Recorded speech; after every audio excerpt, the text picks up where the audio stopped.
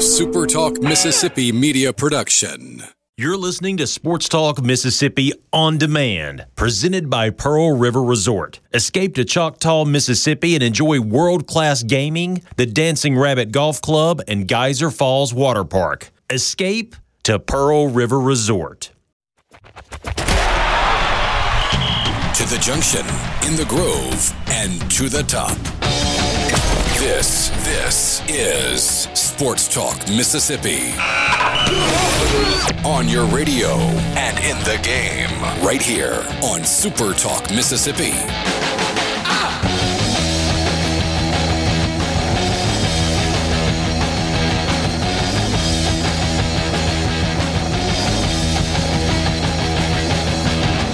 Go start of a new week, Monday afternoon, Sports Talk Mississippi with you, streaming at supertalk.fm. Richard Cross, Michael Borky, and Brian Haydad, thank you for being with us. As we get things started today, we remind you that the C Spire text line is open, 601-879-4395. Sometimes more is just better, like double the high-speed data from prepaid by C Spire for both new and current customers for a limited time. Plus, you can get a free Samsung Galaxy A10e when you bring your phone number from another carrier. Learn more at cspire.com/prepaid. What a weekend in the state of Mississippi. It was not without drama. It was not without tenseness at times. But it is a weekend that ultimately brought the end to the current state flag and will at least lay the groundwork for ushering in a new flag for the Magnolia State. We've spent plenty of time talking about this over the last couple of weeks. It all came to a conclusion yesterday, although there's still more to be done in terms of adopting a new flag. The vote that made everything possible happened on Saturday. They were able to, with very, very little margin, reach the 2/3 threshold to get to the ability to suspend the rules. And then yesterday, with a simple majority vote, we're able to fairly easily pass the new flag bill and kind of lay the groundwork out for that. Before we get into all of that and kind of some of the details of it, I will ask you, how was your weekend? It was good. Played golf for the first time in a really long time. How'd that go? It was great. Course was in good shape, although the greens had been punched probably 2 weeks ago or so at Dancing Rabbit, but they rolled okay, good enough to reflect that I am still not a great putter. But it was one of those rounds, man. I mean, I hadn't played in a long time, and I had no blow-up holes. I lost one ball, pushed a drive out to the right, and lost the ball. But otherwise, I think one bogey on the card, one birdie, shot 8 over. So, I felt really good. And I hit probably the best shot I've ever hit in my entire life, not even being hyperbolic. Did it go in? It did not. So 8 on the 8 on the Oak side is drivable for some par 4, a little downhill. The laser said it was 305 to the pin, and there's a little bit of breeze in my face. So I took a driver, and one of those shots where I'm not good enough to sit on a tee and say, hey, I'm going to cut this one, but I try to do it anyway because I used to be able to do that. I stood on the tee knowing that, hey, look, you hit a little cut here, aim it on the left side, you can cut it right back because that's my natural ball flight, and you hit this on the green. I hit the most beautiful baby fade exactly the way I wanted to hit it, where I wanted to hit it, knocked it to 10 feet on a drivable par 4. Now, I missed the putt, but still, that's probably the best shot I ever hit in my life. There you go.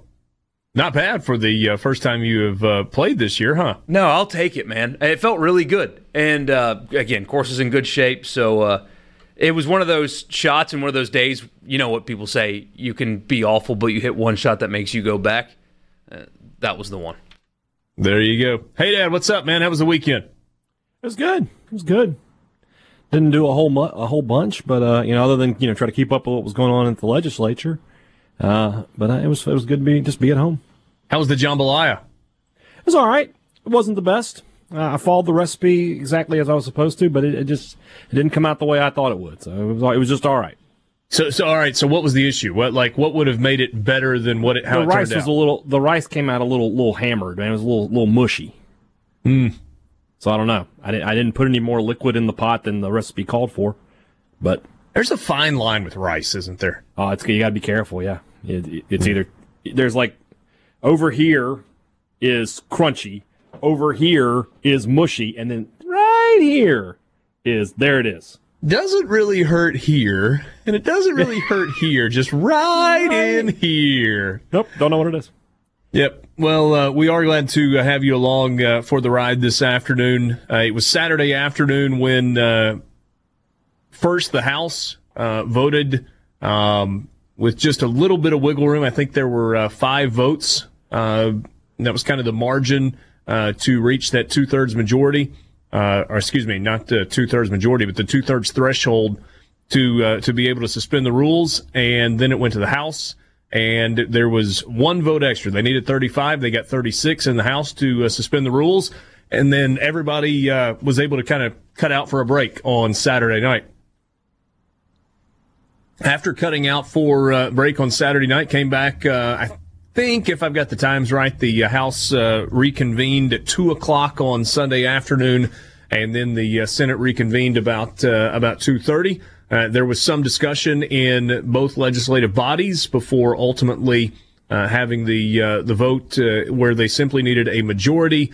And ultimately what they passed was this, that the current state flag would come down, that it would be retired, and that a commission would be formed that would put a new state flag on the ballot in November. The commission will consist of 9 people, 3 appointed by Governor Tate Reeves, 3 appointed by the Speaker of the House, Philip Gunn, and 3 appointed by the Lieutenant Governor, Delbert Hosemann. So a total of 9 people will work between now and the middle of September to come up with a single option for the flag. There are only 2 requirements. One requirement, it cannot contain the Confederate battle flag. Requirement number 2, it must contain the words or the phrase, "In God We Trust." Those are the only requirements. That flag will be submitted to, I guess, ultimately the Secretary of State's office on or before September 14th.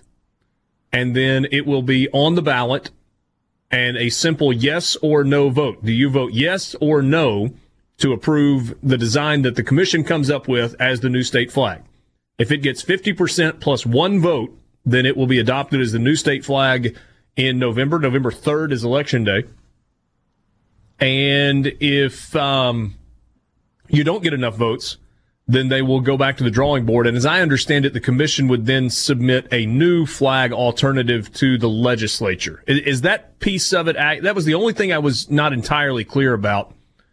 I know it has to be submitted to the legislature, but my question is, would the legislature then vote yes or no on it, or would it go back to another ballot initiative that would have to be approved by the entire state at some point down the line? I believe that the latter is correct there. They would bring another design forward and bring that to the people. Okay. That's the only thing I was not entirely sure of, and maybe some of you can help me out on that on the C Spire text line. I don't want this, as we talk about this today, if you've been listening to the show, you clearly know where the 3 of us stand, and we know where many of you stand. Some of you were for the idea of changing the flag. Some of you were vehemently against the idea of changing the flag. But this is not, we're not doing a victory lap deal. This is not a gloating over a win. But I do think that a lot of people in the state of Mississippi feel like ultimately the weekend was a very, very good, positive, necessary, and momentous occasion for the entire state of Mississippi. That's a very fair assessment. I think that, and sort of the same thing I talk about in the past about, how Twitter can become like an echo chamber. I follow a ton of people that were for changing the flag. So you look at my Twitter timeline, and it seems like it's an easy call. Some people might disagree. I certainly got some disagreement in my mentions as the weekend went by, but it did seem, to me at least, like that I agree with you, Richard, that the majority of this state is happy that this has happened. Yeah, and we get a text message C Spire text line 601-879-4395. Tim in Tupelo says we still should have more than one choice on the ballot. Yeah, I agree with that. I think it's just about not muddying the waters. Yeah. And you will have the opportunity, if you don't like the design that is presented, then you will have the opportunity to not vote for it. And then if enough people say no, don't like that as the option for the state of Mississippi, then we will get another design. I guess, Borky, the problem is if you put multiple designs, 2, 3, 4, 5, whatever the number is, how do you then decide what the vote threshold? Is it just whichever flag gets the most votes becomes the flag, even if it's only 30%? Or let's say it's 26% of the people vote for one particular flag, and then you've got 3 other designs that get, I can't do the math. Do it exactly how you do an election. If there's 3 people running for the same position and nobody gets 50%, then you have take a the runoff. top 2 vote getters and have a runoff? Yeah. That would make sense, yeah. Yeah. Borky for Senate. There you go. Well, Josh and Clinton says you would have to do a runoff in that scenario. Yeah, and I guess that would be okay. I don't have a particular problem. I know there are people who are kind of pushing back on the idea of "In God We Trust" being on the flag, but I think that was part of the negotiations. I mean, we mentioned last week there was a lot of horse trading, and I think that is what was necessary in the eyes of the legislature to get the deal done to be able to move forward. All right, we'll take a time out. We'll get into the sports world when we come back. Sports Talk Mississippi with you. Back with you on Sports Talk Mississippi. Quick perusal of the C Spire text line, then we will move on to some other things that are going on. Somebody says Speaker of the House Philip Gunn stated on the Gallo show this morning that if the flag proposal gets voted down in November, there would be another vote with a different proposal, and there would continue to be a new vote with a new proposal until the proposed flag gets passed by the people. Okay, so that's good. Mike suggests give us 5 to 8 designs with the top 2 in a runoff if nobody gets the majority. That way it is now a no vote. Well, I mean, whatever you think it should be, the legislature has spoken. They've got a process in place. So, and we can, I guess, after disagreeing on whether or not the flag should stay or go, now there's a new thing to disagree about. But process is in place, and that's what we've got. Roger and Ryenzi sends us a picture of a checkered flag, like you would see waved at the start-finish line of a race. He says this is his vote. Fair enough. Jeff in Hattiesburg says, now that the flag is being changed, what will the excuse you guys use as to why Ole Miss and Mississippi State can't recruit as well as Alabama? I just said, they're better.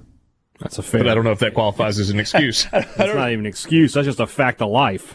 I don't know if anybody on this show has used the state flag as the reason why Ole Miss and State don't recruit to that level. I was actually thinking about that earlier today, and it's not that this necessarily changes anything. I'm not sure that you get guys based on this decision, but it eliminates a roadblock. Yeah. One less painful conversation you have to have. Yeah. BJ in Hattiesburg points out that "In God We Trust" is also on the state seal. Yes. Jeff says, I know some people that were against getting rid of the state flag until they found out the phrase "In God We Trust" would be on the new one. Here's a message that said, I've never seen a radio host be so out of touch with his listening audience. 60 to 65% oppose the flag change, which is why they wouldn't let it go to a vote. I don't know where he got the numbers disagree from. with your numbers, but I'm sure you've run polling to get those numbers. It'll be okay. Okay, you guys got what you wanted, so shut the H up about the D flag. Okay. Jeffrey in Tupelo makes a good point. He says, just keep the people who design the car tags away from the design team. Giant yellow flag running up the flagpole there. Yeah. Jacob in Quitman says he believes the right decision was made. Jem in the Delta says, what about the rest of the people? Where is the inclusion? Somebody says, move on before we move more listeners. Richard. Okay. We will move on. Not because you told us to, but because I told you right out of the gate we weren't going to. You've been blackmailed the way the NCAA blackmailed this state. Way to go, Richard. I will just say this. I mean, this is the equivalent of stick to sports guy.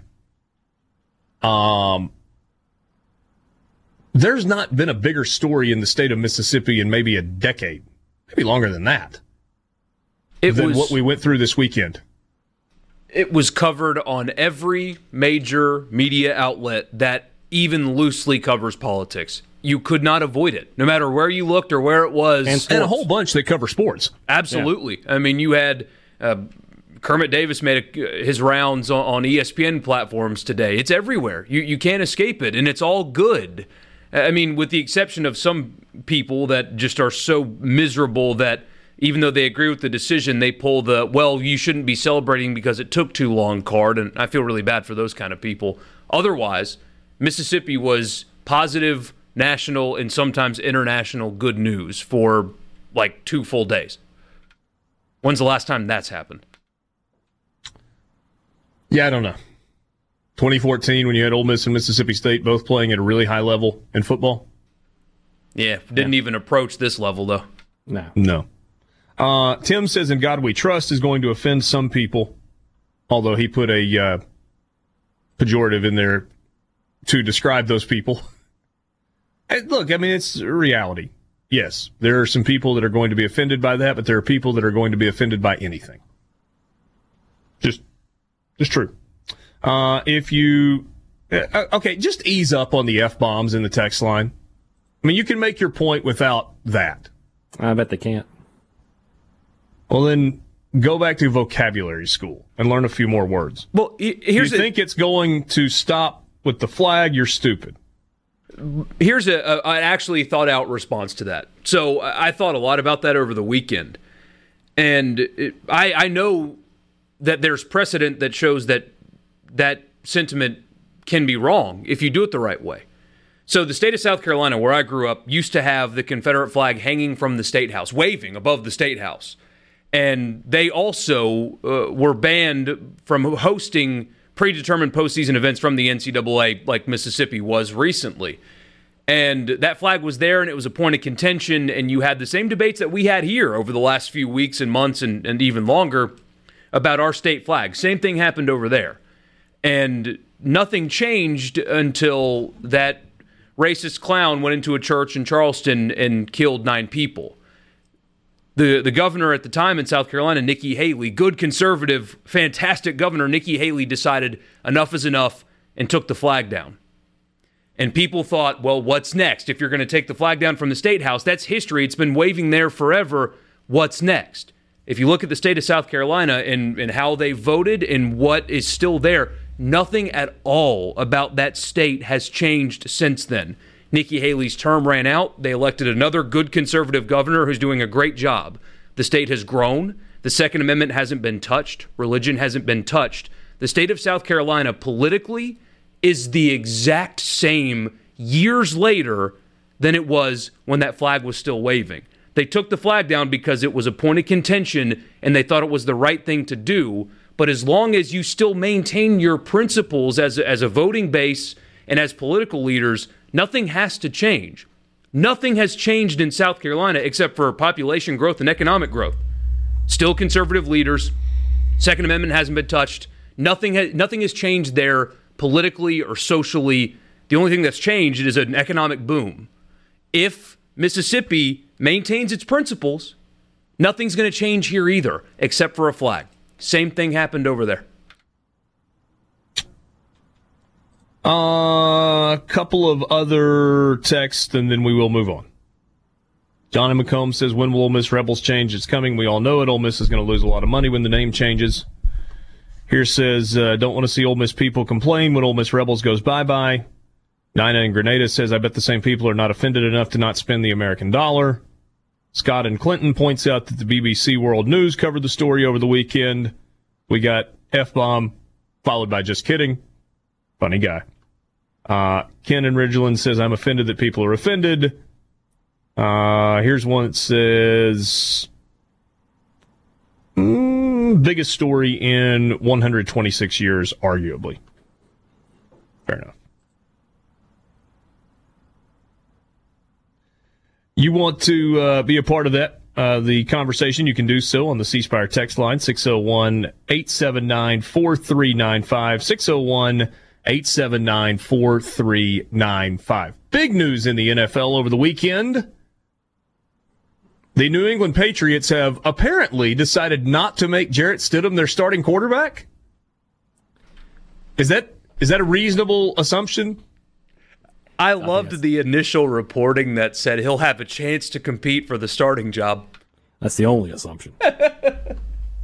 Yeah. They signed Cam Newton to start. He will start on day one. That's what happened there.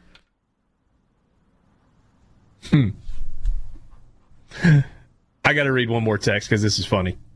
This is from Wayne. Son-in-law says to my wife, slide the remote over so I can press mute quick. She said, why? They don't use profanity on sports talk. He said, I know. It's in case NBA talk comes up. It hurts my ears. He says, I know, but he's a good to our daughter, so I tolerate him. Well played, Wayne. You're killing me, man. We had the schedule release Friday. All the Grizzlies fans are mad. And the Lakers signed J.R. Smith. How can't you love that? Will he play with or without a shirt? I think the rules state you have to wear a shirt. I need the picture of J.R. Smith on a roller coaster without a shirt on, but one of those Mickey Mouse hats on. I need that picture. Sure, you can find it somewhere. My guess is it will be coming. Hey, don't forget, we're happy to announce that the 8th annual Palmer Home for Children Radiothon is coming your way almost later this month. We are near the end of June, a couple of days left. Thursday, July 23rd, it's right here on Super Talk Mississippi. Every year there are children across Mississippi that need a loving home, and many times these children are caught in unimaginable circumstances, and that's why we need your help. You'll find out how Palmer Home for Children rescues and restores children. It's a faith-based organization that doesn't take government money, so we need your help. One of the many ways that you can help is by donating an item to our Radiothon online auction. Some of you have already reached out to us to do just that. The money raised from your item will go directly to help these children who are in need. If you've got something that you'd like to donate to be auctioned during the Radiothon, shoot us an email. You can send it to donate, D-O-N-A-T-E, at supertalk.fm. Donate at supertalk.fm if you've got something that you would like to include in our live auction that will run concurrent with the Radiothon on July 23rd. Sports Talk Mississippi with you. We'll talk a little bit more about the news out of New England, what it means for the Patriots and other teams in the NFL. Cam Newton, now a New England Patriot. Sports Talk Mississippi with you, streaming at supertalk.fm. I'm going to tip my cap. Maybe collectively we tip our cap as a show to the entire crew at News Mississippi. They did a great job over the weekend on Saturday and on Sunday, following all the developments that were happening at the state capitol. You got real-time updates as procedural things were happening, as votes were coming in. Some context, quotes that were coming from legislators as they were speaking on the floor. Just a really good job from a coverage standpoint from our entire team at News Mississippi. And if you don't follow them on Twitter, would encourage you to do so at News Mississippi. So we mentioned a second ago, Cam Newton is now a New England Patriot. He had been without a team for a while, and you get to the end of June. There is Richard Sherman, the always outspoken defensive player who is with the 49ers now, took issue to the amount of money or the lack of amount of money that Cam Newton is going to make this year. His base salary is only a little over $1 million. The deal is up to $7.5 million when you include incentives. You're talking about for a former NFL MVP. He was the MVP in 2015. And if he capitalizes on all the incentives, he would rank as the 27th highest paid quarterback in the NFL, which is kind of crazy considering when you think about the talent set for Cam Newton. But you also have to look at the economics of the league and the fact that he didn't have a team and that there is clearly, in the eyes of players, value in the opportunity to play for Bill Belichick and be part of the New England Patriots. So maybe first, what does this do to the Patriots?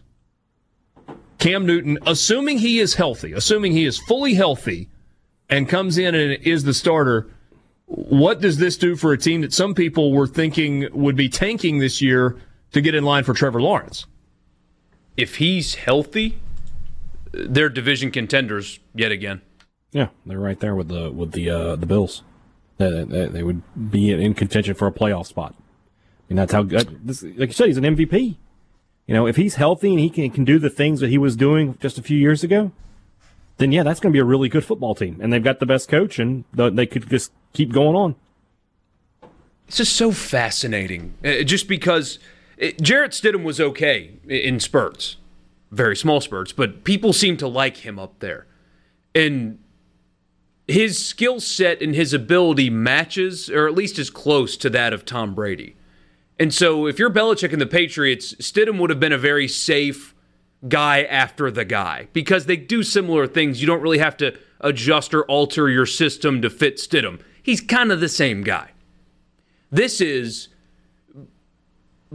in every level, a complete shift in character for your quarterback. It's a guy that is, his skill set's very different. He's far more athletic, obviously. Do a little bit more things with his feet. He's got a bigger arm, and he's not as buttoned up and like straight and arrow as Tom Brady is. He's very unique. He wears goofy stuff to press conferences. He's a completely different guy. He dances during the game before, like if there's a timeout pre-snap, you don't see it on TV, but he's out there just like dancing to the music, hanging out. He is the exact opposite of Tom Brady in almost every way. And so Belichick's going to either, which I doubt, try to get a guy like Cam Newton to mold into his system, or he's, at this point in his career, going to alter the way his team operates for this quarterback. And that's so fascinating to me after all these years and all the Super Bowls and all the success with Brady.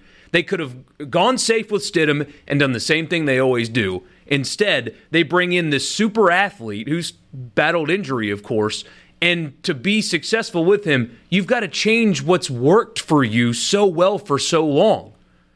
I mean, at this point in your career, being able to accept that and do that, it's kind of admirable if you think about it, going away from what's worked for this new guy. And if it works, the storylines that can come from Cam Newton in New England we could spend days on it. It's so fascinating. Doesn't that, at least in theory, speak to Bill Belichick and his ability as a coach? If he takes an entirely different player, and Cam Newton is an entirely different player than Tom Brady, on the field, off the field, as you pointed out, Borky, and he says, okay, this is what we've got. I heard somebody point out earlier today, and this makes sense, that Bill Belichick has kind of toyed with the idea of what a quarterback with a different skill set, other than just being nothing but a drop-back passer with limited mobility, could do for him offensively, and it's part of the reason that he was fascinated with Jacoby Brissett, who they liked, but ultimately ended up elsewhere. Garoppolo had more mobility than Tom Brady did. He's not. Most Cam everybody Newton in had terms of mobility. more mobility than Brady. Okay, yeah. Just about every quarterback in the league has more mobility. So does a fence post, but in fairness, Tom Brady, despite being slow and not quick, his footwork was good enough that he was able to get himself out of trouble some. I mean, it was over the top good. He's not back there just taking sacks because he can't get away, but at the same time, he's not somebody you would call running plays for either. No. Well, there's only one way he can stretch. Well, two ways he can stretch a defense. Maybe just one. He can stretch a defense and hurt a defense with his mind and his ability to diagnose pre-snap what was coming and know and kind of be ready for that. But he's not the only guy in the NFL that can do that. There was a time where he could hurt a defense with his arm, but that seemed to be less the case last year, as you saw more throwaways from Tom Brady, and his ability to push the ball down the field effectively and on target was, I thought, less last year than it had been in some previous years. But then you also had durability, and that's one thing that can really never be questioned with Tom Brady. He was out there every week. He had obviously the season-ending injury a few years ago, a decade ago at this point, where he missed an entire year, but that's not what we're talking about. I mean, he played every week. He endured the bumps and bruises, and he was there. You are going to a guy who has not been able to stay healthy over the last handful of years in Cam Newton. What does this do for Cam Newton? So it can make New England a contender. It could inarguably give Bill Belichick the title of GOAT greatest of all time in terms of coaching if he's able to, accomplish things at a high level with a different quarterback than Tom Brady. What does this do, though, for Cam Newton? Does it give him a new lease on life? It wasn't a tweet. It was an Instagram post where he said, "I'm as excited as I don't know what right now. # Let's go Pats." Did he use that weird font? He did. No. Did he not? Oh, really? He used regular I saw words. a thing that he put out that had the weird Elvish from the Lord of the Rings font. It's Sorry, like an I'm pulling it audition, up. though, right? Because that's what Jameis Winston is getting in New Orleans, basically. Oh, yeah, he used a real font. Weird font. How about, go figure. I want to know what that font is. Not that I would ever use it, but just out of curiosity, what it's called. The language is that of Mordor, which I will not utter here. But it's like an audition, in a way, because he still thinks he's a franchise quarterback. Kind of got a raw deal. At least people around Charlotte think he got a raw deal there, and the team didn't treat him well or whatever. But it's like an audition. He took less money because being successful in New England for one season can be enough to get you a big contract there or anywhere else. And so good on him for not putting his foot in the ground and say, no, I'm a $25 million quarterback. I'm not taking anything less. I think it takes courage in a way for a guy like Jameis, who threw for 5,000 yards and 30 touchdowns last year, to take $1 million. For a guy like Cam Newton, who's been a league MVP, to take $1 million where other quarterbacks are getting 35, to just have themselves an opportunity to show that they still belong. They could have pouted and dug their heels in and said, I'm not playing this year unless I get 20. They both decided, you know what? I'm just going to take an opportunity that comes to me and prove you guys wrong. Yeah. And so credit to them for doing that. We talk about Dak with his contract and sort of the same thing. People are willing to take gambles on themselves these days, it seems. And, Cam is doing it. Jameis is doing it. I think Dak is doing it to certainly a lesser degree. He's going to get a ton of money this year. But these guys, they believe in themselves. And they wouldn't be top flight athletes without some confidence. So, we'll see how it works out. I'm not a huge Cam Newton fan. I'm sure you can figure out why. But I would think that he has the opportunity to be pretty successful in New England, and I won't be surprised at all if the Patriots are once again in the playoffs as the AFC East champion. I was looking to see what the career earnings were for Cam Newton. I think I've got it coming up here. In the meantime, you know who's really mad today? Josh Allen. Oh, I mean, they had a path cleared to win that division. I mean, imagine a Buffalo Bills quarterback winning the division in the modern era. He had to go through Tua. I don't know if that was going to be easier said than done. They were going to build a statue for him, and now he's got Cam Newton in his division. Yikes! I'm looking at this right. It looks like Cam Newton has made about $125 million so far on the field in his career. His first contract was $14 million on fashion, though. Yeah, well, those suits are expensive. First contract was a 4-year deal for $22 million, and then his most recent contract was a 5-year deal for almost $104 million. So he's made a bunch of money. Maybe that makes it a little bit easier. His plenty of endorsements. So, yeah. Sports Talk Mississippi. We'll be right back.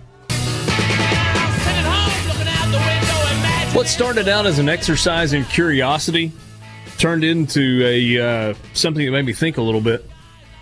I was curious how the old Doosan Bears were doing in the KBO, the Korean Baseball Organization, South Korean Baseball. They're in third place, by the way. NC Dinos sitting there at 32-14 on top of the league standings, followed by the Kaiwoom Heroes, who have won 4 out of 5 and are 30-18. Is that your team, Borky? I don't remember. No. Nope. You heard the Hanwha Eagles. That's right. Oh, did They're in DFL. No. Yeah, never mind.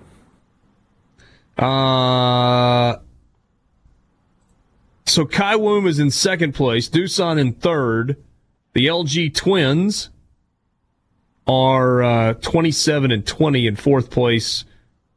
And then it's the Kia Tigers. Right now, Hey Dad's Lati Giants are on the outside looking into the playoff picture, 1 game below 500. Ish. None of that matters, right? It's going to be a running theme for me for baseball this year, I think. None of that matters. Here's what matters, I think. All 10 teams have played between 45 and 48 games. I don't think I've read about a stoppage in their season. That's good news. They have played and played and played and played. They take Mondays off. 6 days a week they play baseball in South Korea. And this has been going for, 46 games? 2 months now? I don't even know that I've read about any positive tests in terms of players. Maybe there have been. I mean, admittedly, I've not been following it that closely. But I just got to thinking, handle things a little differently than we have here in America, too, so. Do what now? Korea has handled things a little differently than we have here in America. I think they're way, way down in terms of, deaths and cases. Sure. Yeah, and in the United States, cases are up. There's no question about that. Everywhere you look, you're seeing increased numbers all across the country, cities, towns, states, etc. But you're not seeing an increased death rate. In fact, you're seeing a decreased death rate despite more testing and more positives. And that's got to be a good thing. Yeah. Good thing. The biggest spike is among young people. And as we've talked about since the beginning, if you can believe it, it's over 3 months now. That younger people just are not as susceptible to it. It's a minuscule percentage, and hopefully that number sticks as the spike goes up. But I saw charts this morning on the news where it's the 24 to 39 demographic or whichever age range they use, but around that. And their spike is much higher than everybody else's. It's just when the bars open and the beaches open, and then there were massive protests by the hundreds of thousands all around the country, mostly young people. And so that's why it's spread around mostly young people. Yeah, just kind of looking at the case numbers. You remember last week, it was Wednesday or so of last week when we had the massive number, the 1,092 new cases with 5 new deaths. But since then, the numbers have come back down. It was up a little bit today. You had 550 cases and 6 new deaths 3 days ago. 2 days ago, it was 465. Yesterday, 361 new cases, and today the report was 675. So obviously those numbers are way too high because we spent a significant amount of time where, you were looking at in the 200 to 300 range in new cases. So the number of cases is going up, yes, but it didn't get to 1,000 and then kind of stay at that level. So thankfully it's come back down a little bit, and hopefully that will continue to be the case. And you got more communities across the state that are putting some more restrictive measures in place. As Borky has pointed out a number of times, I don't think we're going back to the point where we're shutting businesses down and demanding that places close. But it does seem like you've got people being a little more aware that you're seeing masks required in more municipalities along the way. Dr. Dobbs continues to beat that drum through the Department of Health. Through the opportunities that he has to communicate publicly. So I don't know.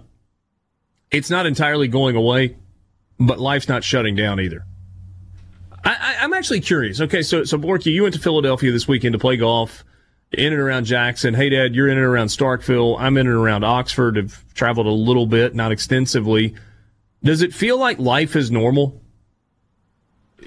Believe it or not, the golf course on the casino property was where it felt the most abnormal.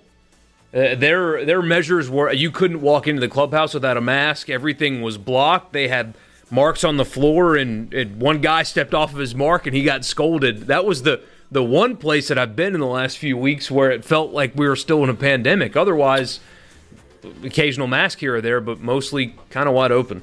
Well, and part of the reason for that is that the Mississippi Band of Choctaw Indians they were hit hard, and there were significant number of cases, and they have taken the recovery process very, very seriously, and continue to do so.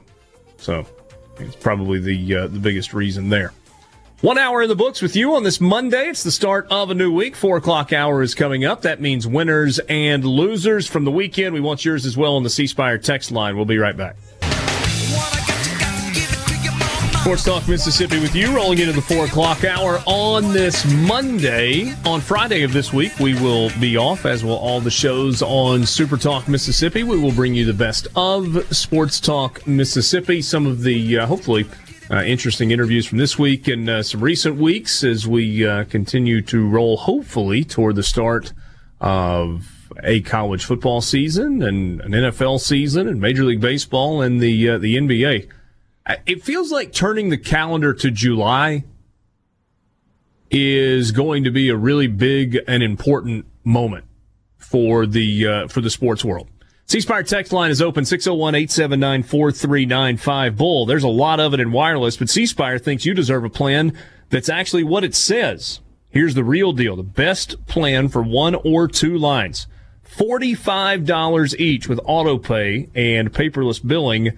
No bull. cspire.com. Have you guys thought about that? That July 2020, which the month of July after Independence Day, celebration of that is just kind of a hot slog for a lot of people. You got some folks that go on vacation, but it's, hot and you're kind of rolling into the dog days, and it's that time where it's like, okay, yeah, I kind of sense college football, but we're not there yet. We got to get to August before I'm really locked in on that.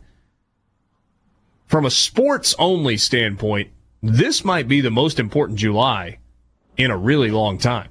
July is the month that we're going to start Major League Baseball back. It is the month in which we are going to start the NBA once again. The PGA Tour is going to continue. They will have fans at an event, supposedly, for the first time in the month of July when they go to the Memorial, to Jack's tournament there in Ohio. There's a lot of important stuff that is happening that I think is going to have an effect one way or another on the college football season, which will begin a month later. You'll have an NFL training camp potentially, at least in some form, starting this month as well. I mean, it's going to lay the groundwork for the fall and whether or not we actually have one from a sports perspective. Gave you the number for the C Spire text line, 601-879-4395. We want to hear from you, your winners and losers from the weekend. We will give you ours right now. I just kind of gave what it's called away. It's called Winners and Losers. All I do is win, win, win, no matter what. I'm a loser, baby. We got winners. We got losers. Americans love a winner and will not tolerate a loser. Winner never win, and a winner never quit. From the weekend, what did you like? What did you not like? That's why we call it Winners and Losers. We'll give you ours. We'll get to yours on the C Spire text line as well. I'll lead us off for the first time in a little while, and for the 21st time in his career, Dustin Johnson wins on the PGA Tour. Started the final round a couple of shots back yesterday. Finishes with a $1.3 million check after getting to 19 under for the tournament. A really good weekend for him in Cromwell, Connecticut. He's the winner of the Travelers Championship. Carded a final round 4 under 67. Sorry, it was a par 71. Finished one shot ahead of Kevin Streelman. Mackenzie Hughes finished 2 back. Kevin Knob was at 16 under.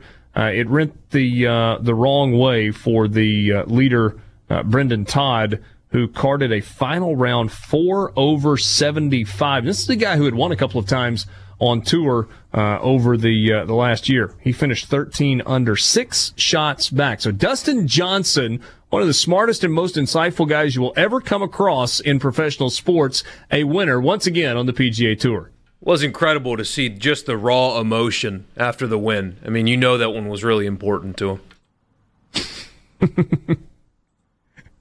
Insightful. He didn't even crack a freaking smile. It's like he played a bad round with a couple of guys he didn't like and had one too many beers and wasn't feeling well. Like, that's what he looked like after he won $1.3 million. Career earnings on the course now over $63 million for DJ on the tour. Hey, Dad, give me a winner. Pretty easy. I'll be shocked, I know. Huh? I'll be shocked, I know. Kylan Hill. Oh, I didn't know that's where you were going. Yeah, easy choice. Whether you want to give him all the credit, some of the credit, none of the credit, well, if you give him none of the credit, you're wrong. He played a huge role in what happened in this state this week. And for me, when people talk about stick to sports and shut up and dribble or whatever they want to say, I'm just going to point to Kylan Hill from now on, a guy who used his platform and did his part to affect the change that he wanted to see in his world. So, I mean, a ton of positive publicity for him this week. He has made himself into a national name and given himself a legacy here in this state that will extend beyond the playing field. Yes, well said. And I think your point of, however you want to divvy up the credit, there's a nice slice of the pie that goes to him. Yeah. And there are people that have kind of looked at this thing and go, well, it was the SEC that forced it. It was the NCAA that forced it. It was Kylan Hill that forced it. The reality is none of those things forced it, but they all served as catalysts, right? They advanced the conversation to a point where a decision had to be made. Right. And a decision was made on Saturday, and then an even longer and lasting decision was made on Sunday in the Mississippi legislature. And not only did Kylan Hill use his platform, but Mississippi State fans get to breathe a sigh of relief because it appears he will be wearing maroon and white this fall. Assuming there's a football season. The state can breathe a sigh of relief because if you're a baseball fan, you're going to see regional play next year. If you're a women's basketball fan from Mississippi State, and I don't know what's going to happen in Ole Miss. We'll see if Coach Yo can turn that around, but there can be games here now. Softball, all the same. I saw that Commissioner Greg Sankey has put out a statement. Have we heard anything from the folks in Indianapolis? They released a statement last night. I just had it up. Hold on a second. The SEC Network is doing a lot of back patting as well today. That's lovely. How so? Oh, I'll send it to you at the break. They did here's how the SEC and others enacted change in Mississippi. Here's the NCAA statement. We are pleased the Mississippi legislature has acted swiftly to remove the Confederate battle emblem from the state flag, and we look forward to Governor Reeves signing this bill. It has too long served as a symbol of oppression, racism, and injustice. We welcome this important move by state lawmakers to remove the symbol from prominence in the state, which will also open the opportunity to host NCAA championships after the recently expanded championship policy. Very good.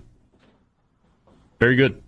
And this also opens the door for the state of Mississippi to bid for the opportunity to host non-merit-based championship events from the NCAA.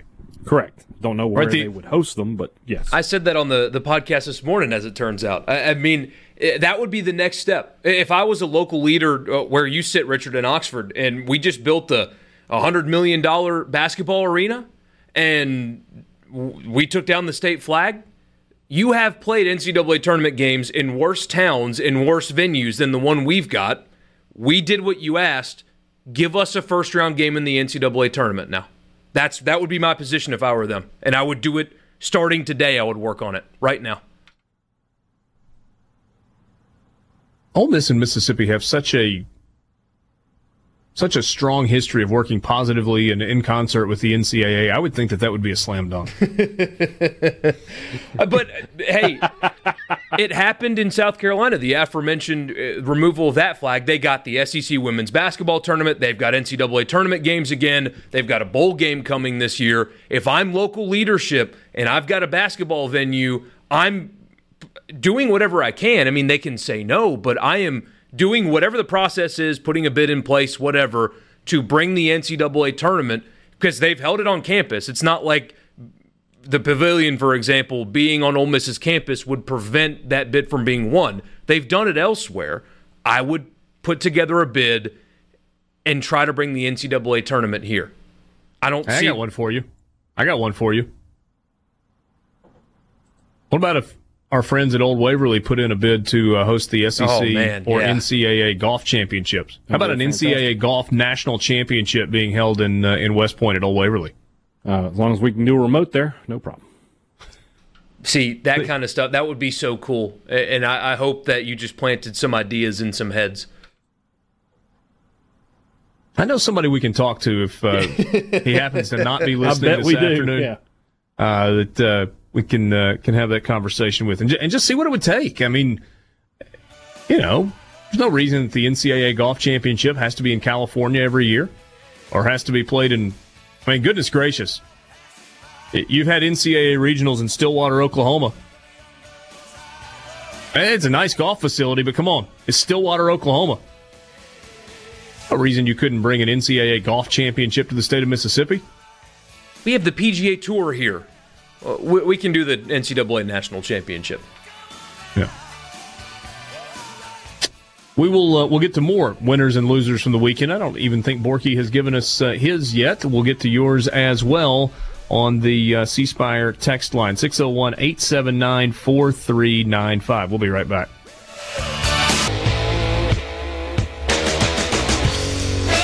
Continuing with winners and losers on this Monday afternoon. Borky, you're up. Give me a winner from the weekend.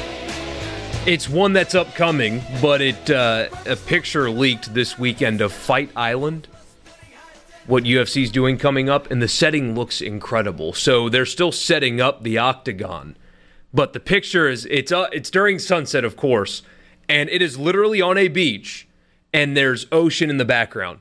And it looks like what you thought it was when the idea first came about, and as we've learned, it's not really on like a tropical island, but more of like a corporate theme park that happens to be an island with water around it, but still the location of the octagon, and the sun was setting, and so they're going to have fights as the sun's setting over the ocean while it's on a white sand beach. Dana White's delivering on his promise, at least from that leaked image. I'm going to watch it, and I'm not a big UFC guy, but the setting alone is going to draw me to it. So even though it hadn't happened yet, image leaked on Saturday, they're a winner. I haven't seen it. I'm Googling frantically to find the Fight Island picture. All I know is that's a pretty cool-looking island, period. So, anyway.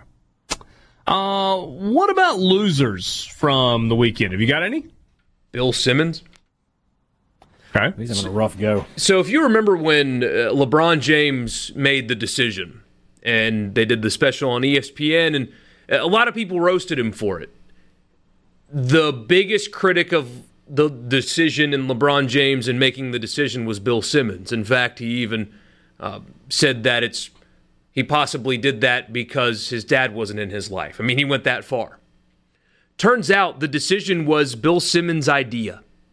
An email came out in part of a documentary that ESPN did from Bill Simmons pitching the idea to leadership at ESPN, and they did exactly what he pitched to them. And then after LeBron James does it, he says he did it because he had daddy issues, even though he's the one that pitched the idea and loved it in this internal email that ESPN released during this documentary. Oops. You think he just forgot? I think it's spite. Or it was spite. I don't know. I mean, because he wasn't a part of it, was he? If I remember correctly. No, he wasn't part of it. So somebody else is running my idea? Yeah. Jim Gray asking all the tough questions. Yeah. That's a tough look for Bill Simmons. Not good. Although you hate to see it. His little kingdom has worked out pretty well post ESPN, hasn't it? Yeah, Spotify's just spending money left and right with him and Joe Rogan. Wait, does he no longer have the Ringer? Spotify bought like exclusive rights to the Ringer. Oh, okay. That's probably good for his bottom line. Hey, Dad, you got a loser? I mean, it's a pretty loser-free weekend, in my opinion. There's a lot of good stuff going on. I could say Leicester City was a loser because they lost to Chelsea, but beyond that.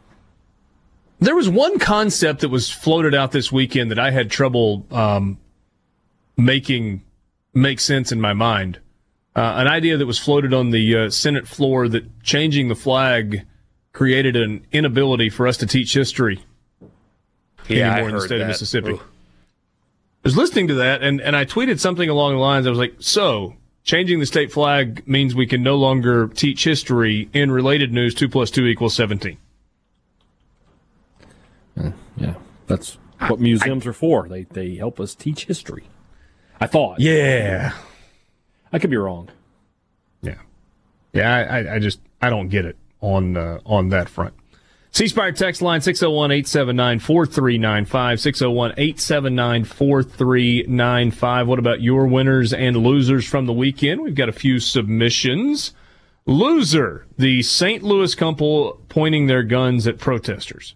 Yeah. Some funny memes have come out of that, though.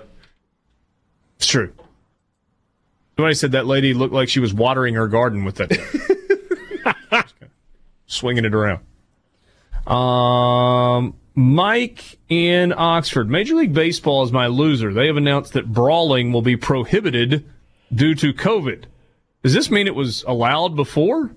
And will it be allowed when restrictions are eased? That's a good point. They're going to try to legislate no spitting, by the way. Good luck with that. That's dumb. Jeff says my winners are Kevin Harvick. He won Saturday's race at Pocono and finished second on Sunday. And then Denny Hamlin, who won on Sunday and finished second on Saturday. No other drivers required. It's just kind of a two-man deal this weekend. What were you saying, Borky? Sorry. Oh, no. That's parity in NASCAR is a problem, too, I guess. I'm assuming that the winnings for Sunday's race were better, so you'd rather win Sunday and finish second on Saturday? I did see it was kind of interesting. After Harvick won, I actually turned it on to watch the final 10 laps or so.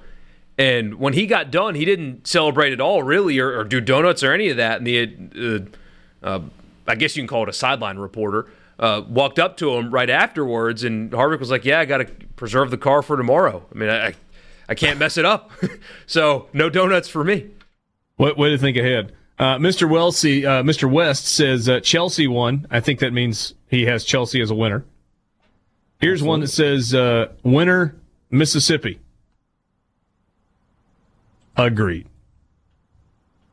From Mike Brewer, loser, New England Patriots picking up Cam will be difficult for a mobile quarterback to learn how to stay in the pocket. Yeah. I see what you're saying, but he's more than just a mobile quarterback. I mean, I know he's made headlines for the way he dresses and stuff like that, but he's been at times a really, really good quarterback. Not running quarterback, not athlete with the football in his hand, but been a really good quarterback at times. I mean, his last full season when he was healthy, what did he complete? Like 70% of his passes? I mean, the guy can play. It's just been health has been his issue. Here's another one that says winner, lobbyists in Jackson, loser, Governor Reeves. Okay, that was from Seth in Tishomingo. I missed this. It says loser, Hillary Clinton and her appeal. I must have missed that too. Yeah.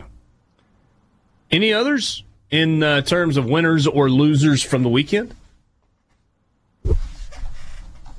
Puts a bow on it. You want to text this one, you can. C-Spire text line still open, 601-879-4395. Here's another one. I have a feeling we're going to talk about it at some point, but Fox getting out of the golf majors makes us all a loser, I think. I mean, aside from the first couple of years, which apparently were a disaster, I don't remember, Fox has been the most... Yeah, Greg Norman was terrible the first year. See, I don't remember that, but... They had a lot of camera issues, as I recall, in that first year, where they would stick with golfers who were not involved in the leaderboard. Since then, they've been more innovative, incorporated more technology and graphics and tracing and unique angles to cover golf. Fox has been more forward-thinking than everybody else, and for some reason the internet hates Joe Buck. I think he's fantastic when he's calling golf or anything else. So going back to Johnny Miller and NBC is awful, and I'm disappointed in that for sure.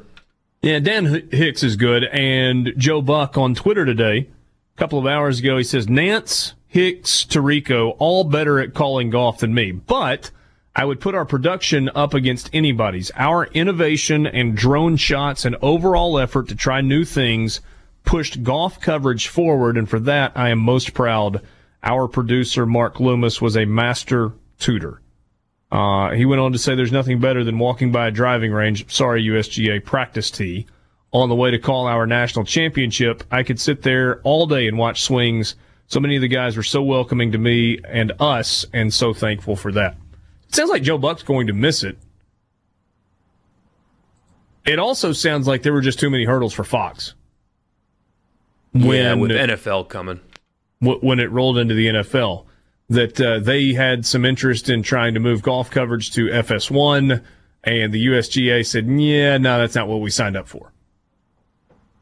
And as a result, the 12-year, $1 billion deal from Fox to carry USGA events goes by the wayside, and NBC gets it, and apparently NBC is going to pay about half the rights fee that Fox was paying. So, a little bit of a tough break for it. Now, I don't know if that means like the second half of the contract or half of the annual rate or what exactly that means. You know, CBS obviously doesn't get into the mix because they've got the same football issues that Fox has. ESPN, while they don't have the football issues on Sunday, they've got them on Thursday, Friday, Saturday across their platforms. So NBC was the logical choice. I mean, they'll have to work around Notre Dame football. I don't know if Notre Dame's got a home game the weekend of the U.S. Open. But nevertheless, starting this year at Winged Foot, instead of USGA on Fox, it will be the USGA's U.S. Open on NBC, which is where it was for about a decade or so prior to going to Fox. Those are your winners and losers. Sports Talk Mississippi. We'll be right back. Back with you on Sports Talk Mississippi, streaming at supertalk.fm on this Monday afternoon. You can watch what happens during the Sports Talk Mississippi radio program live or on demand on your computer or on your phone or tablet by going to supertalk.fm/watch. You can also watch the show on Roku and Amazon Fire TV. Just search Supertalk or go to supertalk.fm/connect. to get connected on your smart device. Richard Cross, Michael Borky, and Brian Haydad, thanks for being with us this afternoon. Borky, you wanted some NBA talk. You got it. The schedule has come out, and by golly, there's going to be a lot of basketball. And during the day, too. I mean, it's going to have a real it's going to have an NCAA tournament kind of feel to it, although it's only one game at a time. If I remember correctly, there's games at 1:30 in the afternoon. You are correct. The first day of the NBA will be Thursday, July 30th. The Jazz will meet the Pelicans, and the Clippers will play the Lakers. Both of those games on TNT. One of them starts at 5:30. The other one starts at 8. On the second day of competition, Friday, July 31st, here's your lineup. Orlando against Brooklyn, Memphis against Portland, Phoenix against Washington, Boston against Milwaukee, Sacramento against San Antonio, and Houston against Dallas. Games are at 1:30, 3, 5:30, 7, and 8. The Memphis-Portland game will be on NBA TV. Boston-Milwaukee's on ESPN at 5:30 Central Time. Houston-Dallas, 8 o'clock. 5 games on that Saturday. They start at noon and they go till 7:30 at night. Sunday, you'll have 6 games starting at 1 and going till 8 at night. There's going to be plenty of basketball on the menu. Grizzlies fans are not happy, by the way. Why is that? Because, and it kind of makes me laugh, because they think that the NBA purposely gave New Orleans a really easy schedule to catch them and make the playoffs because they'd prefer Zion in New Orleans over Memphis. And what's lost on everybody is, yeah, New Orleans did get the easiest schedule among the teams left. They also had the easiest schedule remaining if there was no coronavirus. And the winning percentage of their opponents for these 8 games went up pretty significantly. So their schedule got tougher than it would have been otherwise, and their playoff odds have gone down by like 40% with this new reschedule. So maybe they did get thrown a bone, but their odds are worse, and the winning percentage for their schedule is harder than it would have been without Corona. Memphis' schedule is brutal, though. And it would have been otherwise. I understand. But you're only talking about 8 games. They get Dame Lillard in Portland first, Then they get San Antonio. Then they get the Pelicans. Then they get the Jazz. Then they get a good young Oklahoma City team. Then they get Toronto, who's playing really well. And then they get the Celtics. And then they get Giannis and the Bucks. Might get a break with those last two, especially the last one. I would be shocked if Giannis plays in that final game. They enthusiasm, though, to be the sacrificial lamb in round one. It's fantastic. I mean, I guess he could play just to get him in game shape, but I wouldn't be surprised if that's the Milwaukee B team and even the Boston B team in Game 7. Speaking of the Grizzlies and Ja Morant, he did not do a lot to endear himself to law enforcement and has gone back and apologized for it, kind of. So, if you've been watching protest TV over the last couple of months, a friend that described it as riot TV, you have likely heard the phrase F12, or you've seen it spray painted, graffitied onto buildings as part of the vandalism that's going on. And 12 is a slang term for the police, and they put the F word in front of it. So there was a story that came out over the weekend that said the NBA and the Players Association were working on an idea that would allow players, instead of having their names on the back of their jerseys, to instead put statements, whether it was a social cause or a charitable cause or whatever, in the nameplate portion of their jersey. And so you would anticipate that you would see a lot of BLM and other things along those lines on the nameplate. I've seen somebody suggest, for what it's worth, LeBron just put LeBron, and Zion just put Zion, and Giannis just put Giannis, because when you're talking about those three guys, what do you refer to them as? Their first name, and that's it. You don't say LeBron James, you say LeBron. You don't say Zion Williamson, you say Zion. You don't say Giannis and to XYZ. You just say Giannis. And so what would be better for them having their last name or their first name on the back of their jerseys and on their gear? First name. So that might be a thing that happens. So Ja Morant has apologized on Twitter for reposting an image on social media with profanity directed at police officers on the back of his jersey, writing that it, quote, didn't clearly and accurately convey what I wanted to share. I think it pretty clearly and accurately conveyed what he wanted to share. Yeah. He just didn't want the backlash from it. So, along the lines of the NBA saying that you might could share a message on there, he put the F word 12 as want dad on my jersey. And then later deleted it and apologized via a statement. And here's what he said. I want to first apologize for reposting something that didn't clearly and accurately convey what I wanted to share. My post was intended to focus on the bad cops who get away with the murder of unarmed black men and women, and those who continue to harass people, Black Lives Matter, peaceful Black Lives Matter protesters. Goes on to say, I know they're good cops, quotation marks 12, out there. I know some, and a few are family.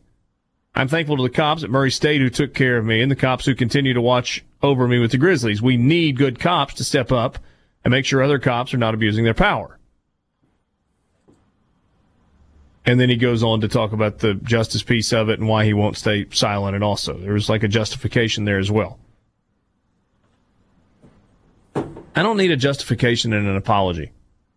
I'm not 100% sure that I need an apology for something that clearly is the message that you wanted to put out there, only for you to backtrack hours later after you get whiplash from the criticism you receive.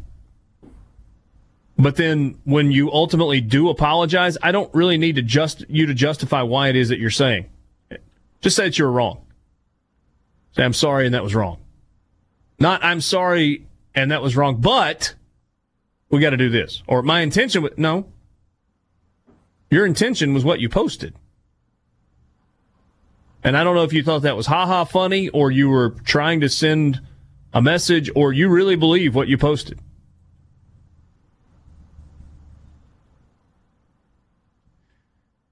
I get that there are bad cops out there.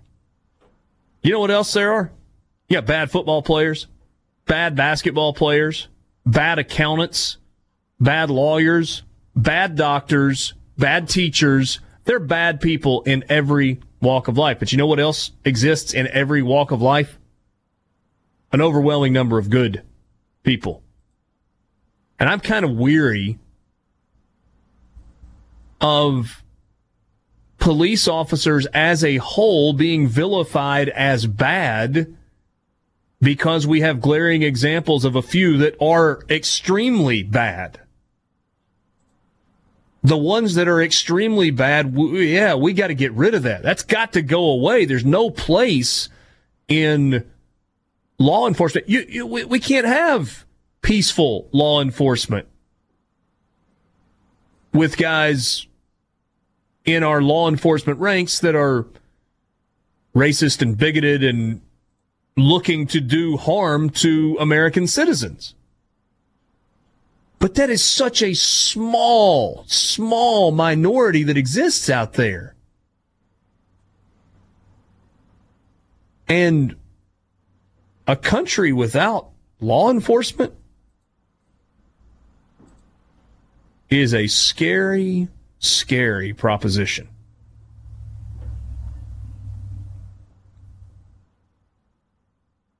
And I just kind of weary of the painting with such a broad brush where everybody gets painted as bad cop. Because that's wrong. Most are good cops.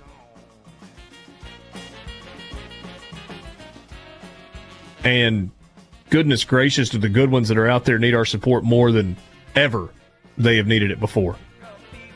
So, Ja Morant, if you'll allow me to rewind just a few minutes, I'm going to add you to the losers list from the weekend. You're a heck of a basketball player, and man, are you fun to watch.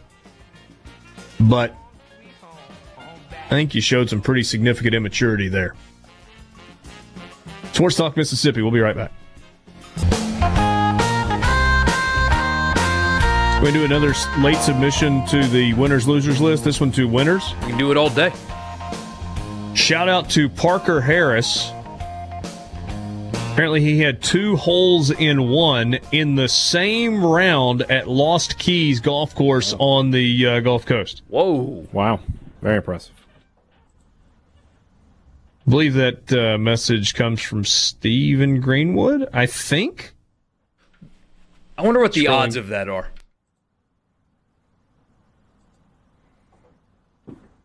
I'm having trouble congratulating Parker Harris. I think I would like to throw something at him. You get 1, man, congratulations. You get 2 in the same round? It's a little selfish, isn't it? You gotta leave those out there for some other folks to get as well. The National Hole-in-One Registry, which is a thing evidently, says the odds of making 2 aces in the same round is roughly 67 million to 1. Oh my God. Hope my man bought a lottery ticket as well. I mean, geez Louise. Press your luck. Big money, big money, big money. No whammies, big money. Yeah, stop! Did you guys like that show as a kid? Who didn't like Press Your Luck? Are you kidding? Who didn't like so that? Good. That was my favorite game you didn't know show. It wasn't on when you were a kid, Borky. I know. So you don't count. What channel was it that carried? There was like this block of game shows. It's CBS. They had $25,000 Pyramid, Press Your Luck, and Price is Right before the soaps came on. Were they all in the morning? Yeah. 8, 9, and then 10. All right, so where did Hollywood Squares air? That was like in syndication, just where it depended on where you lived, I think. Yeah, but it was like in the middle of the afternoon where they it was in the middle of the afternoon. Yeah. It was like 2 o'clock or so. With Joan Rivers boozing it at, That's getting close to cartoon time for me, though. That's getting close to, Transformers and G.I. Joe and Thundercats coming on, so I wasn't watching those things. I thought $25,000 Pyramid also was a nighttime game show. Not when I was a kid. It was Dick Clark hosted it in the mornings. You may be right. Why do I remember that at nighttime? Maybe it was the Newlywed Game that was on at night. Now, the Newlywed Game was definitely on at night. You can't talk about making whoopee in the daytime like that. Come on. Press Your Luck has been rebooted, and Elizabeth Banks is the host. Yep. I don't know if she can meet was it Peter? I can't remember his last name. I'm thinking like it's Vasarjan, but that's the baseball guy. That's Matt Vasgersian. Yeah. Who's the original host, Borky, if you got the wiki up there? Have I ever told you that that's like my my secret like life goal? What, to call an MLB game? Nope. Or to be a game show host? Hosting a game show. Oh, okay. Yeah. Peter Tomarkin. That was his name. Well, he looks like a grizzly bear. On the first. I mean, that top of head connection to facial hair where you don't lose any length is pretty impressive. Say again? So his hair, at least the picture I'm looking at, and his beard are all the same length. So it looks like he took like an 8 guard and just did everything. Like all around. Okay. It's the best game show of all time. Put it on the poll, Borky. Oh, it's Price is Right. Come on. What, do we have to narrow it down to 4? No, just a write-in poll. Write-in poll. Best game show of all time. Wheel of Fortune, Price is Right, Jeopardy, Press Your Luck, Newlywed Game, $25,000 Pyramid, Hollywood Squares, Family Feud. Oh, Family Who Wants to Be a Millionaire? Deal or No Deal? I'm not a fan of that. What, Deal or No Deal? Yeah, it's just straight. It's just gambling. It's just there's no skill involved. Yeah, fair enough. Yeah. I have someone that is currently on the C Spire text line debating with me the reasons for the fighting of the Civil War. That's where we are on this Monday. Don't just stop with that. Just stop. Can we just go game show? I'm going to let that debate die. I'm just going to say I'm just going to tap out here. Game shows, yeah. Card Sharks tap out. Brought into the mix. That was a great game. Mike is putting Jeopardy and Gong Show up. Yeah. Jeff goes with Price is Right. The Price is Right is the answer. You know, my friend of the show, my good friend David DeLucci, who played baseball at Ole Miss, played in the big leagues. You've heard him on here a number of times, SEC Network analyst. His wife is one of the models on Price is Right. Really? In fact, she is the longest tenured Price is Right model in the history of that show.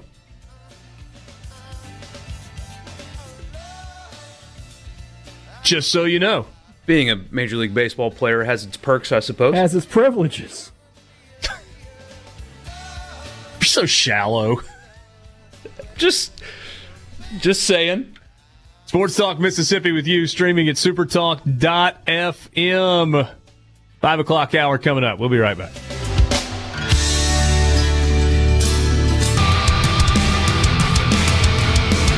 Sports Talk Mississippi, streaming at supertalk.fm. Richard Cross, Michael Borky, and Brian Haydad on this Monday afternoon. Thanks for being with us. Thanks for joining the conversation. You can add to it on the C Spire text line, 601-879-4395. If you're ready for a better phone, C Spire's here to help. Get up to $700 off top smartphones online when you trade in a device and add a new line. Plus, find options like free same-day delivery and curbside pickup in select locations. You can shop online now, like right now, on your computer or your smartphone at cspire.com. Time right now for the college football fix. College Football Fix is driven by Ford and your local Mississippi Ford dealers. Log on to buyfordnow.com. Find out about the full line of Ford vehicles available. Great savings. See what's available for you at your local Mississippi Ford dealer. So you've heard that some schools are potentially asking guys to sign coronavirus waivers. Well, some senators are trying to make that illegal. 2 United States senators plan to submit a bill later this week prohibiting schools from compelling athletes to sign COVID-19 waivers as a condition of participation. Senators Richard Blumenthal, Democrat from Connecticut, and Cory Booker, Democrat from New Jersey, crafted the bill after sending NCAA President Mark Emmert a letter on the subject last week. In the letter, they expressed grave concern about athletes being forced to sign away their right to hold the school accountable during the pandemic. They've asked Emmett for a response by Tuesday, July 7th, so a week from tomorrow. Aides did not respond directly to a request for comment, but a separate source told CBS Sports that the bill could be submitted as soon as midweek. A draft copy of the legislation contained these 4 stipulations. An institution shall not allow any individual to agree to a waiver of liability regarding coronavirus. They shall not cancel a scholarship or financial aid for a player who refuses to participate because of concerns regarding coronavirus. An institution shall inform all athletes at the school when an athlete or staff member tests positive for COVID-19, and the person who tests positive does not have to be identified. An institution will make sure the athletic department adheres to COVID-19 health and safety guidelines. For example, Ohio State has made players sign a pledge that they, quote, take responsibility for their own health, close quote. Players who do not sign can be separated from the team while still keeping their scholarship. Thoughts? Love it when politicians interject themselves into something they know nothing about. And it's not exactly their fault because the way college football is set up. I mean, Mark Emmert, you would think the head of the NCAA, well, he controls college football. Well, no, he really doesn't. His power is extremely limited when it comes to college football. This is just another example among many of why college football needs a commissioner. One voice that has some kind of power afforded to him by the conferences where he can make universal decisions when it comes to how teams handle things like this. So you don't have to have Cory freaking Booker out here trying to make laws to affect college football. But the logistics and application of it aside, should universities be allowed to or require their student athletes to sign health waivers as it pertains to COVID or not? I would sign one. I would have. I had to sign a particular waiver in high school about injuries and lawsuits or whatever. I mean, you don't have to play. Nobody's making you play. So are you okay with the caveat that you say to your student athletes, in order to participate, you've got to sign this liability waiver? If you choose not to sign the liability waiver, no harm, no foul. Your scholarship will not be affected. But you cannot participate in practices, team meetings, or competitions without signing the waiver. Would you be okay with that? I don't see what's wrong with that. Yeah, that feels like it's fair for everybody. You don't force the athlete to play. You allow them to keep their scholarship because they are students first. And you move forward. I mean, you have Major League Baseball players opting out today. A handful of NBA players have opted out. Malcolm Jenkins said out loud, if I don't feel comfortable with the protocols in place, I'm not playing this year. No, there's not a single person that is forcing these athletes to play. And so I feel like you can cover both sides here. Like you can say, yeah, you got to sign a waiver. You can't come back and sue us. However, we're not making you play. There will be no repercussions against you for saying, I don't feel comfortable playing, including the removal of your scholarship. We committed to you. You committed to us. This is unforeseen for everyone. We will not take away your scholarship if you choose not to participate. However, in order to participate, you must sign a liability waiver. To me, that feels like a reasonable compromise. I don't like the language in this bill where you say, I cannot ask you or compel you to sign a liability waiver, and I cannot cancel your scholarship. I'm fine with you saying I can't cancel your scholarship. But we've put these best practices into place at the advice of the CDC, and with opinion after opinion after opinion of medical officials, there is a certain amount of unknown that goes along with this. We can't put the future of our university at stake in terms of opening ourselves up to liability claims.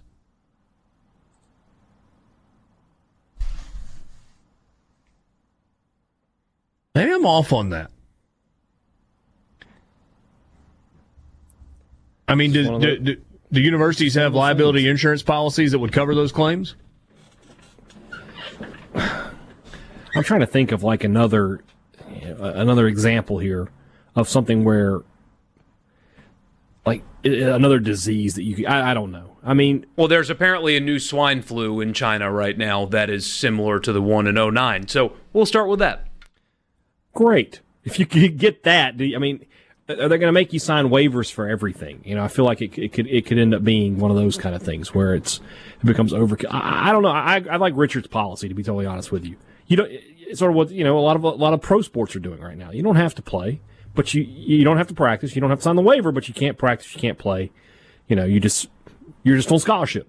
You know, and then, you know, I is that for how long?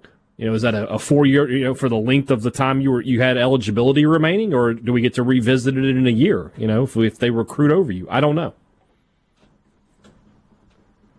Yeah, I would think that a year would be the timeline on that. Yeah.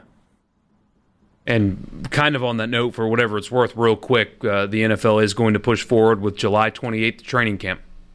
And rookies and new players can report earlier. So they're pushing forward, but there is the clause, if you don't feel safe, you don't have to show. Yeah, no, what? So Mike Leake, the former Arizona State pitcher, who was with the Reds for a while and now is a pitcher with the Diamondbacks, and was he was due $16 million this year if they had played a full season. So it was a good salary, but he was going to be competing for a back end of the rotation spot with the Diamondbacks. He has said, I'm not playing. Hasn't said specifically why, just that there were a lot of, or his agent made the announcement, said there were a lot of family concerns and whatnot. Isn't he a weird guy? Am I crazy? Wasn't there a shoplifting story related to Mike Leake? Maybe after the time he... Hey, do you remember everything? I don't remember this. I'm going to feel really bad if that turns out not to be the case, but I think that... We do have a device. Yeah, I know. Mike Leake arrested, accused of stealing 6 shirts. What's the byline on that date? I'm getting there. Internet, not specifically very good here. April 18th, 2011. So 9 years ago. Mike Leake arrested in a downtown department store trying to steal 6 shirts with a total value of $59.88. Come on, man. He at the time made $425,000 a year. Come on, man. That's not great. Not that has anything to do with his decision to play or not play. Man, who knows what's going on in his world? I just, for some reason, I mean, maybe I'm the only person on the radio in the entire world today who has brought that up as it pertains to Mike Leake choosing not to play baseball this year. Not at all related, but sometimes you do things that are attached to your name in perpetuity.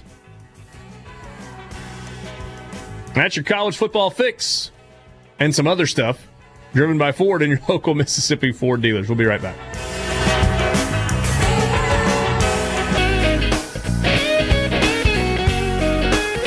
Sports Talk Mississippi with you, streaming at supertalk.fm. As I told you, I tapped out of the conversation, but this is entertaining. Michael Borky and a listener are... Oh, my God, this person. They're debating the Civil War on the C Spire text line. I'll just leave it to your imagination as to how this is going. Poorly is the word. Yeah. Apparently we made Parker's day. Parker made 2 holes in 1 over the weekend. Well, And somebody gave us some context as well. Said that, where I lost it. it's right there. So, Regarding Harris. Parker. His dad, Steve, is Sissy Gallagher's first cousin. There's just too much good golf in that family for me to be happy with them. I'm happy to call Jim a friend. Sissy is maybe the most accomplished female amateur golfer in the state of Mississippi's history. Like, she's won the Mississippi Women's Amateur about 324 times. Give or take. Give or take. And now her, let's see. That would make Parker Sissy's second cousin, I guess. He drops 2 aces in the same round. Attaboy. Attaboy. You ever have an ace? Nope. Have not. No, I've came close, actually, in a tournament as well. Ball hit the lip and, kind of plugged into the lip, but bounced out just enough. That's So rough. the ball mark was in the lip of the hole, but I guess the impact made it bounce out over the ball mark. I never had one either, in case y'all are wondering. So, That would have made me angry if you had. if I just said, I have 2, Richard. Yeah. And they happen in the same round. One was at Augusta. The other was at Pebble Beach. How did I just get roped into needing to move to the north, Porky, because of your debate with this guy on Twitter? Whatever. Not on Twitter, but He's just impossibly wrong about basic historical facts, and I'm enjoying myself. Michael I know Borky that is they're on arguing with Twitter. someone over the history of the Civil War on the C Spire text line, and there was a response in there that was, maybe if Oxford isn't liberal enough for you, maybe the North will accept your views. There you go.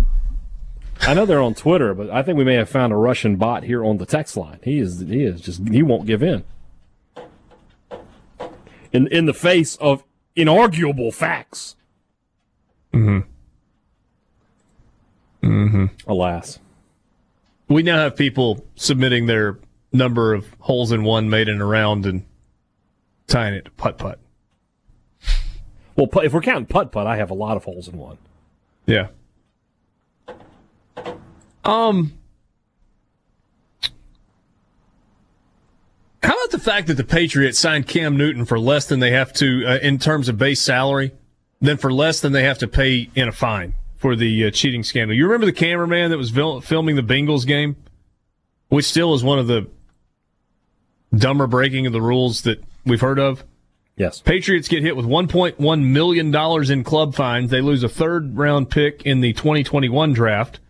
Their television production crews will not be allowed to shoot any games during the 2020 season. Senior club officials will have required training on league operation and game policies. And David Mondillo, who was suspended by the NFL at the time of the NFL investigation, is banned from NFL facilities until further notice. Prior to the discipline, Mondillo was terminated by the Patriots because he acted as a lone ranger. He was a rogue agent acting on behalf of the Patriots for the greater good. Kind of like a ball boy that went rogue and inflated those footballs or deflated those footballs. I want the Patriots to go undefeated and win the Super Bowl now, so there can be no commemorative DVD. The Patriots can't film anything. Somebody called them the Cheatriots on Twitter. Of course they did. Man, Bill Belichick. remember the excuses that were laid out when that first happened? Horrendous. Is this fine worthy of the crime? I feel like they should have been punished more. I mean, like I've said, Deflategate. I mean, it's a fine with 2 commas in it. Yeah, but it's an NFL It's team the worth NFL. billions. Yeah. It's pocket change. Should it have been more? I mean, you have Deflategate, even though it didn't really affect the outcome of the game because they won by 1 billion points that night. But then you also had Spygate. I mean, this is not the first time they've spied on opponents before using impermissible camera equipment. Should the fine have been more? Should the punishment have been more? I mean, just a third-round pick? The Astros... Apropos of nothing, I got a parking ticket this morning. Attaboy. Jeez. I mean, the Astros got first and second rounders taken away for banging trash cans, relaying signals. I feel like this is kind of... Hold on a second. That was a coordinated in-game sign stealing... And this is a third-time offender. Second-time offender of using camera equipment to steal sideline signals of your opponent. Yeah. You also manipulated game balls in the other. I mean, this is not just isolated. If it was just this, I would not really care, but this is a third time. I feel like Goodell could have come down harder, and most everybody would have been okay with it. Sure.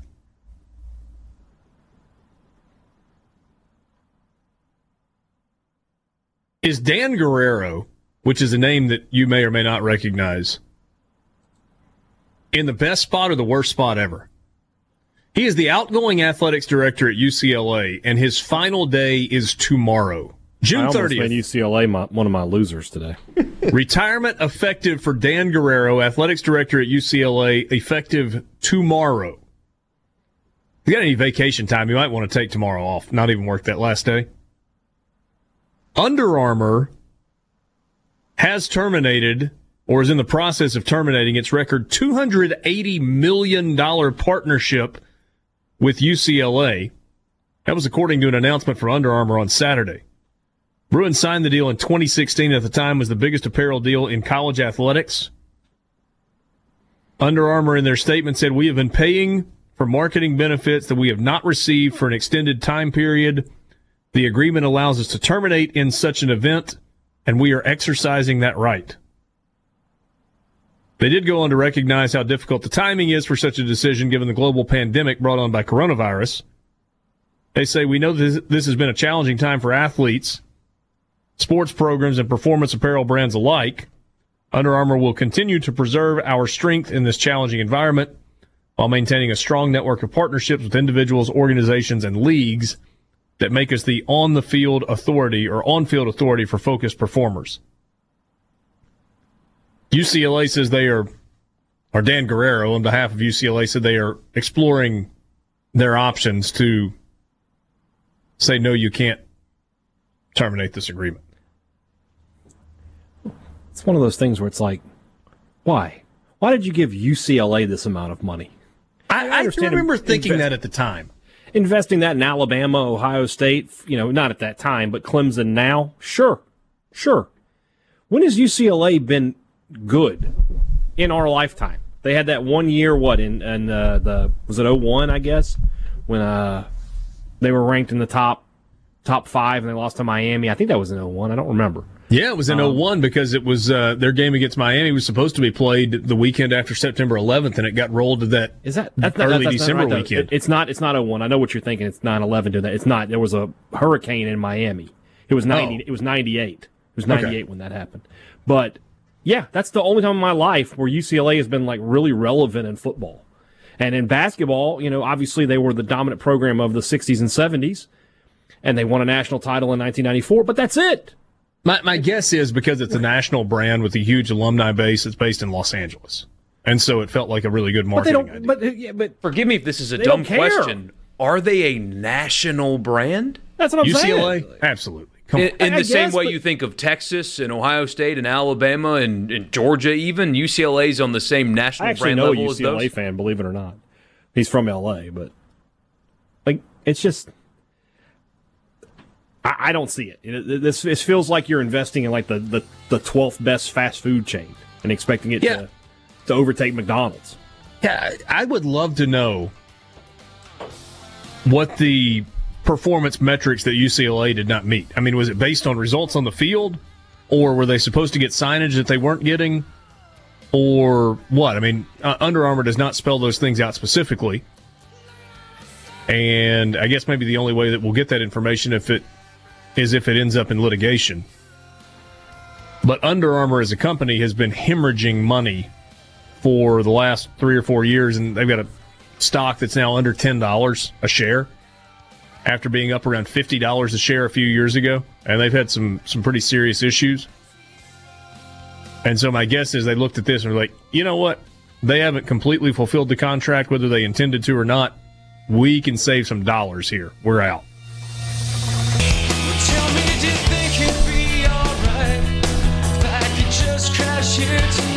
24/7 Sports has ranked its top 10 college football backfields going into the 2020 season. Interesting look at some of what we will see coming into the fall. Number 10 on the list is Georgia. They put Zamir White, who had 3 touchdowns and 408 yards on 78 carries, as the star, with James Cook as the backup. But quarterback is part of the backfield as well, and they say the wild card is who starts at quarterback. Although we kind of all assume that it's going to be Jamie Newman.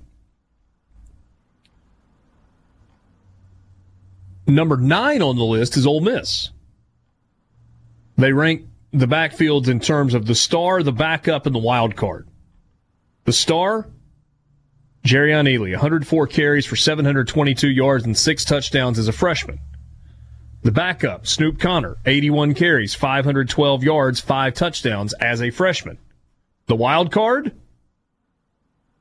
who starts at quarterback, part 2. Here's what Bleacher Report says. Just like at Georgia, the quarterback competition will play a massive role in just how potent the rushing attack is. John Rice Plumlee actually had more rushing attempts than pass attempts last year. 154 rush attempts, 150 pass attempts, while leading Ole Miss in both rushing yards and touchdowns, 10, 23, and 12, respectively. It says redshirt freshman Grant Tisdale has serious dual-threat potential, but if Kiffin opts for the more pro-style Matt Corral, the overall rushing threat diminishes. Here's what 24/7 Sports says about it. Maybe the most impressive thing about Ealy is that the former 5-star recruit averaged almost 7 yards per carry as a freshman. It'll be intriguing to see if an increased workload will mean bigger and better things for Ole Miss this season. This is a player that Lane Kiffin is sure glad he's inheriting. Did you avoid saying the real yards per carry just so Haydad wouldn't say nice? No, I did not. I just try to keep decimals out of the radio conversation as much as possible. They rank Oregon as the 8th best backfield in the country, with C.J. Verdell, who had 1,220 yards and 8 touchdowns last year. Travis Dye had 106 carries but did not score. A new offensive line, they say, is the wild card. What was it, 4 seniors on that offensive line a year ago, I think. Louisville's got a pretty potent backfield going into year number 2 for Scott Satterfield. Javian Hawkins had 1,525 yards and 9 touchdowns last season. Hassan Hall had 501 yards and 5 touchdowns. And then they've got a redshirt freshman in Aiden Robbins that they are also high on. Ohio State. They got a guy to replace. They got a pretty good one there. Master Teague is expected to be the star in the backfield. What a name. Great. That's pretty strong. Not going to have to change it, is he? Jeez. 789 yards and 4 touchdowns. Trey Sermon is the backup. Also had 4 touchdowns with Oklahoma, so a transfer. Yeah, and then Justin Fields is the wild card. How's he the wild card? 10 rushing touchdowns last year for Fields on 137 carries.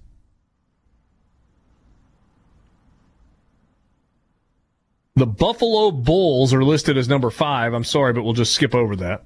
Did have 2,000-yard rushers last year, though. That's pretty impressive now.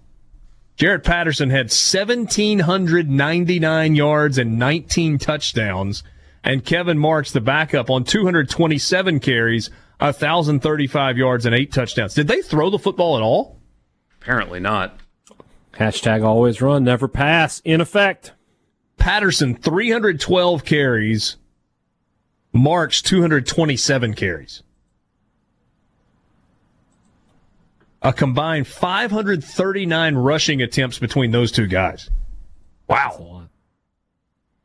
Buffalo was one of 3 teams in the country, along with Central Michigan and Oklahoma, to have multiple 1,000-yard rushers last year. Penn State's Journey Brown, 890 yards and 12 touchdowns last year. Noah Cain, the backup, had 8 rushing touchdowns. Sean Clifford is listed as the wild card.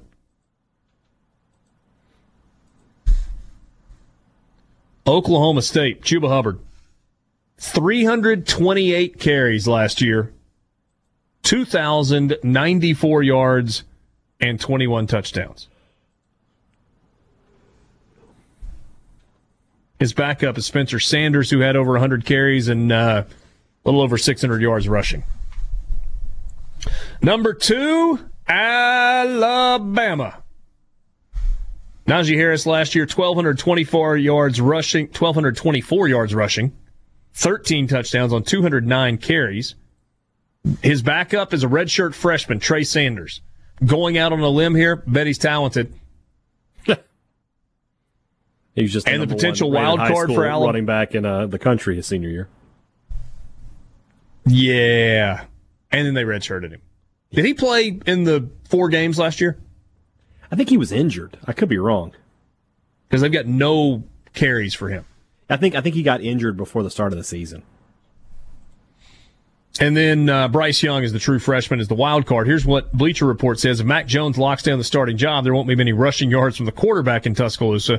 28 rushing yards in his career, 26 of those unexpectedly on Alabama's final possession of last year's Iron Bowl. But if Young gets the job, expect more mobility. And the number 1 backfield in the country, Clemson Tigers. Travis Etienne, 19 TDs last year, a little better than 1,600 yards rushing on 207 carries. How about the efficiency there? Okay, so let's rewind to Chuba Hubbard just for a second at Oklahoma State. 328 carries, 2,094 yards. Travis Etienne had 115 fewer carries and only about 375 fewer yards. Lynn J. Dixon is the backup, 104 carries, 635 yards. And Trevor Lawrence is the wild card. Well, I feel like his athleticism continues to be underrated. Yeah. He rushed it 103 times last year for 563 yards and 9 touchdowns. Sorry, Hayden, I didn't mean to interrupt. Oh, that's okay. I was just making a joke. I was like, he's got that Brady athleticism, but he actually is a good athlete. He can run a little bit. He runs like an avatar, but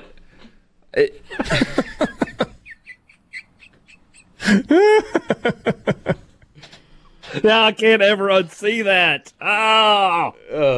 But his running ability is what beat Ohio State. I mean, that was the difference in that game. Ohio State had them beat, and a couple of calls probably went Clemson's way in a favorable way, but him running the football and that good defense was the difference. He's an athlete. 24/7 Sports says about Clemson, one of the most shocking decisions we saw when it came to returning to school was Etienne's. The 2-time All-ACC threat shocked the world in January when he announced a return to Clemson, citing unfinished business and a point to prove to his family.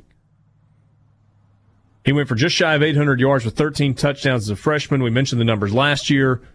And an FBS leading 24 touchdowns. I'm sorry, that was as a sophomore. 1,659 yards as a sophomore with 24 touchdowns. And then last year as a junior, 16, 14, and 19, while averaging 7.8 yards per carry. Wonder why he came back. Maybe the whole prove the point to a family. Maybe there was someone that, important to him in his life that he had promised he was going to get a degree. Never know.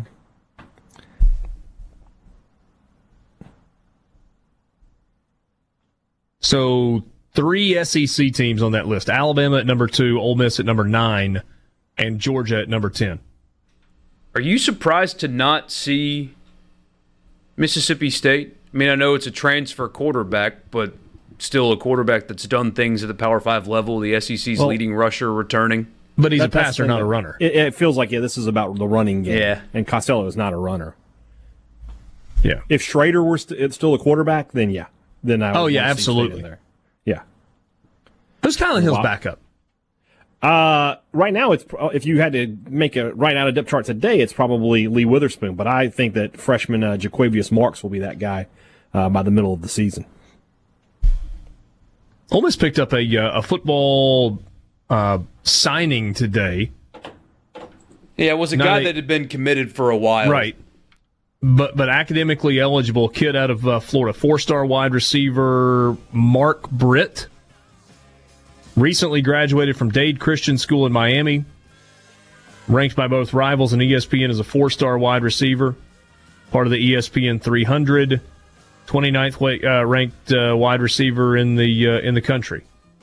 Speaking of that, State got a commitment today, too. Yeah, had 2 in 3 days. Had a 4-star receiver on Saturday, Teddy Knox, and a 3-star safety, Mizell Williams, today. As part of the 2021 class or eligible 2021. 2021. Okay. Yeah. Real, actual, different situation there. Yeah. So Mark Britt will be part of the 2020 class and will start practicing with Ole Miss this summer. And Mike Leach adding a couple of commitments to the 2021 class over the last couple of days.